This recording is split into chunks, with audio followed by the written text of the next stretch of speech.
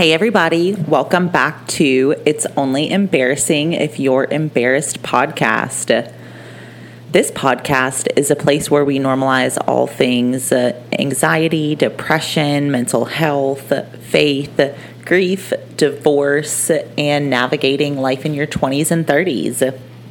So this is an episode of Faith Friday, which is a segment that I do every Friday where we talk about different challenges and things we encounter in the world of faith. And so this episode is going to be talking a little bit about my faith routine, if you want to call it that. And I want to preface by saying this faith routine that I have, one, it took me probably like the past 2 years to slowly build. And by that I mean it started with a small piece and then it's evolved to what personally works for me. So as you're listening to this, if you're like, oh my gosh, Madison, this is a ridiculous amount of things you do every day, don't think of that as one, what you have to do, or two, as maybe a reasonable place to start. Maybe one thing is a reasonable place to start, probably not all the things I'm going to list off today. So that's what we're going to be talking about this episode. But before we get into that, I wanted to give you guys a little life update. So if you've been following along, I have been in a war with my HOA since I moved in over the fact that when I moved in, my door was white. And according to the HOA, my door should have been beige. So this is like evidently a big to-do in the world of HOA. So they write me to tell me that I need to paint my door beige. I write them back to tell them it's been this color the whole time I moved in. So where's your policy that says that I need to have a beige door, and why wasn't this addressed before I moved in? So there's basically no response to this. So I file a complaint being like, hey, this is pretty ridiculous that you guys are like sending me notices about painting my door from white to beige and like nobody's answered any of my questions. So after I file this complaint, they send me a letter saying that they're going to fine me $100 a day if I don't paint my door from white to beige. So at this point, I lose my mind. So I end up having a hearing with the HOA this past Tuesday. And so I don't know if you guys have ever been to an HOA hearing. I personally haven't. This is my first HOA experience. I had no idea what to expect. So I go into this HOA meeting, which I would like to let you know is in like the back room of like a public library with like folding chairs and tables. And it's literally just like 8 strangers sitting around a folding table. And then you get there and then you have to like go grab your folding chair and like pull up your folding chair and sit with these people. So whenever I came, I literally had like a whole speech planned. And so my whole speech was basically like, hey, I've lived here for 7 months and somehow I'm now sitting in an HOA hearing over my door being painted a color that I didn't even paint it. And you guys threatening to fine me $100 a day for a policy you don't have. Like, this whole thing is super ridiculous. And then I went through just kind of the series of events, how I felt like it was them like threatening to fine me was like retaliation for me filing a complaint. And I go through this whole spiel, right? And so I get done and there's this one guy who's like, yeah, well, you know, the door just needs to be beige. And I was like, right, but you didn't answer any of my questions, which are, where's your policy that says that my door needs to be painted beige? And what are the requirements? Like, where did I sign this? Like, you still didn't answer any of my questions. So he gives this other guy that's sitting there a look, like totally like the look of like, this one's a little too crazy for me. Let's see if you can do anything with her. So then new guy mansplains to me for no less than 5 minutes that this is a very unfair situation and this is very unfortunate and not something that probably should have ever happened. And it sucks that I'm in this situation, but door's going to need to be beige. So he goes through but this in like a 5-minute condescending spiel. So as he's going through this, I'm like, Madison, don't make a scene until he finishes. And like you verify that he's like confirming that like the verdict is nothing. Like the verdict is too bad. It needs to be beige. Too bad. So he gets done and I'm like, okay, so basically what you're telling me is that the solution is nothing. The solution is you think that it's very unfair. It's very unfortunate that I'm in this situation. Not a very common thing that pops up, but like too bad. Like that doesn't work for me. If that worked for me, I wouldn't be sitting here at a hearing right now.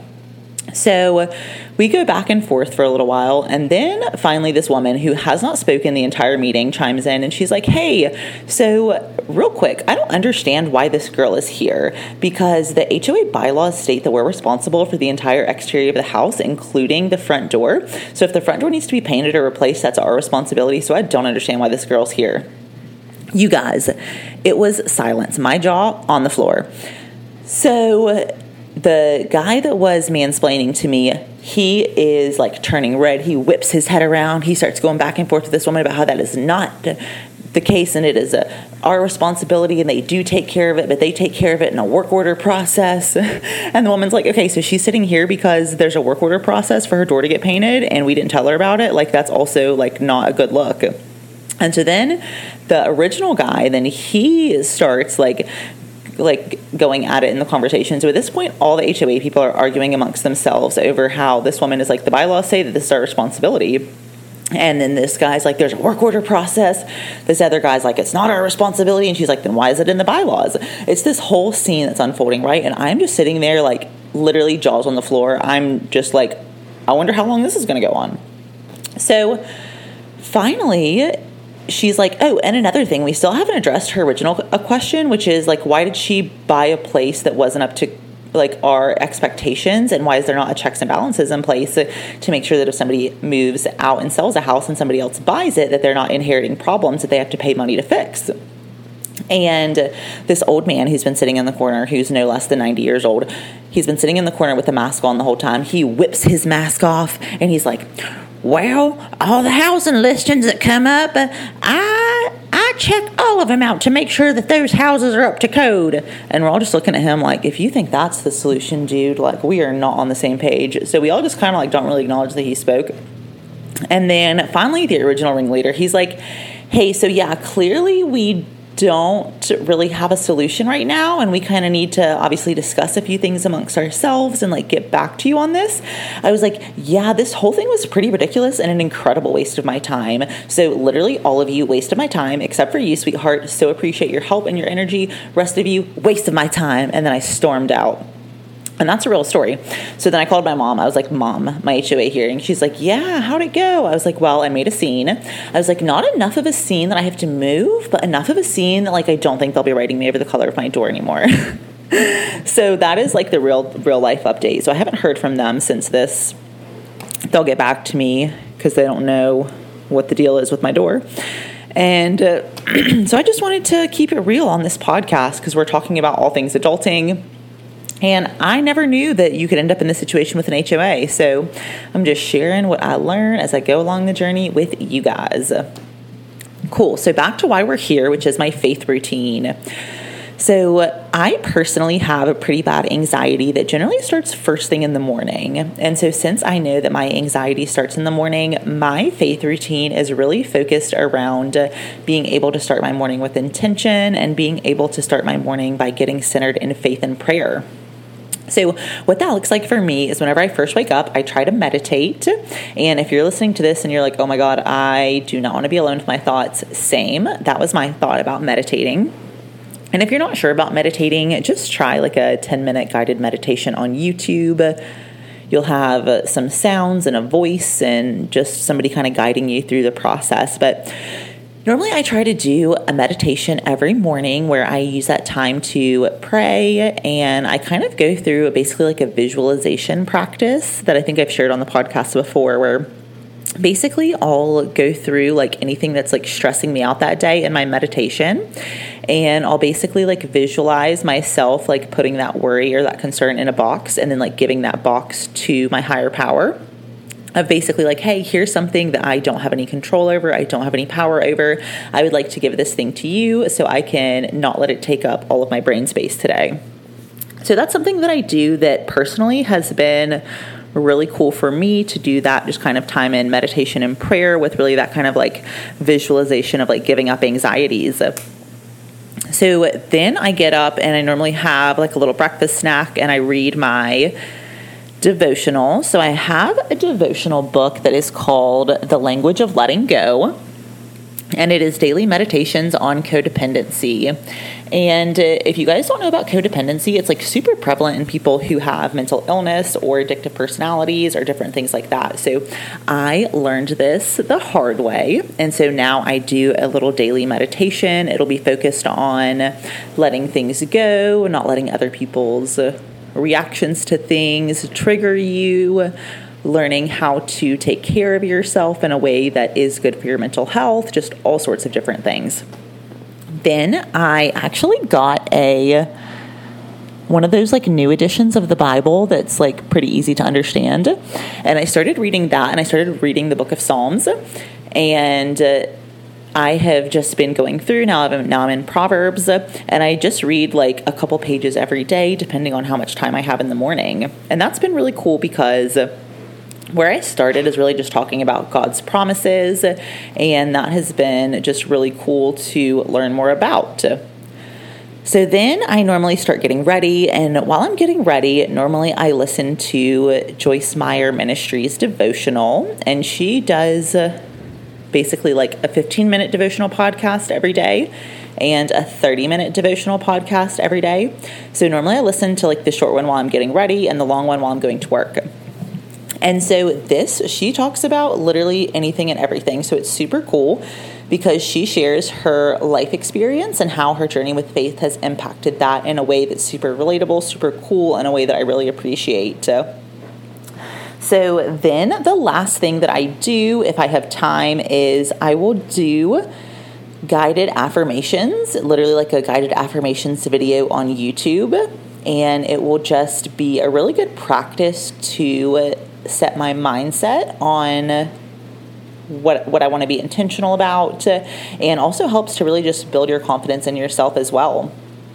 So then normally when I'm like walking out the door on the way to work, I'll be like, okay, I want to set my intentions for the day. I want to be patient, professional, and confident today when I go through my day. I'll literally like just say something like that in my mind, basically of like, okay, I'm walking out the door to go to work. Here's my intention for the day. Or if I'm not working that day, hey, I want to be present and understanding and kind when I leave today, like, whatever it is. After that, I am ready for the day. So I know you're listening to this and you're like, oh my God, Madison, that seems like you're literally doing this for 4 hours in the morning. Who has the time? So it does seem like a lot, trust me. But the longest activity I do is normally I do a 10-minute guided meditation. And that is the longest amount of time that I spend on literally any of these things, with the exception of the Joyce devotionals. But I just listen to those like in the car while I'm getting ready, whatever that looks like.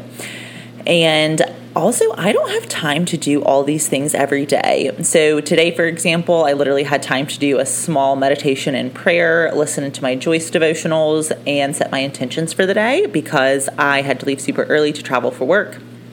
So on like a Saturday morning, I love to go through and do all these different things. But during the rest of the week, I don't always have time to get all these things done every day. And I think that's very important, is like whatever routine you set up, you don't have to have 10 things on your routine, do them every day, and then be like, oh, I didn't do them today, I'm a failure. Like, don't make it a practice like that. Make it a practice of whatever adds to your day that day. That's what you're going to do, and that's what you're going to set your intentions for.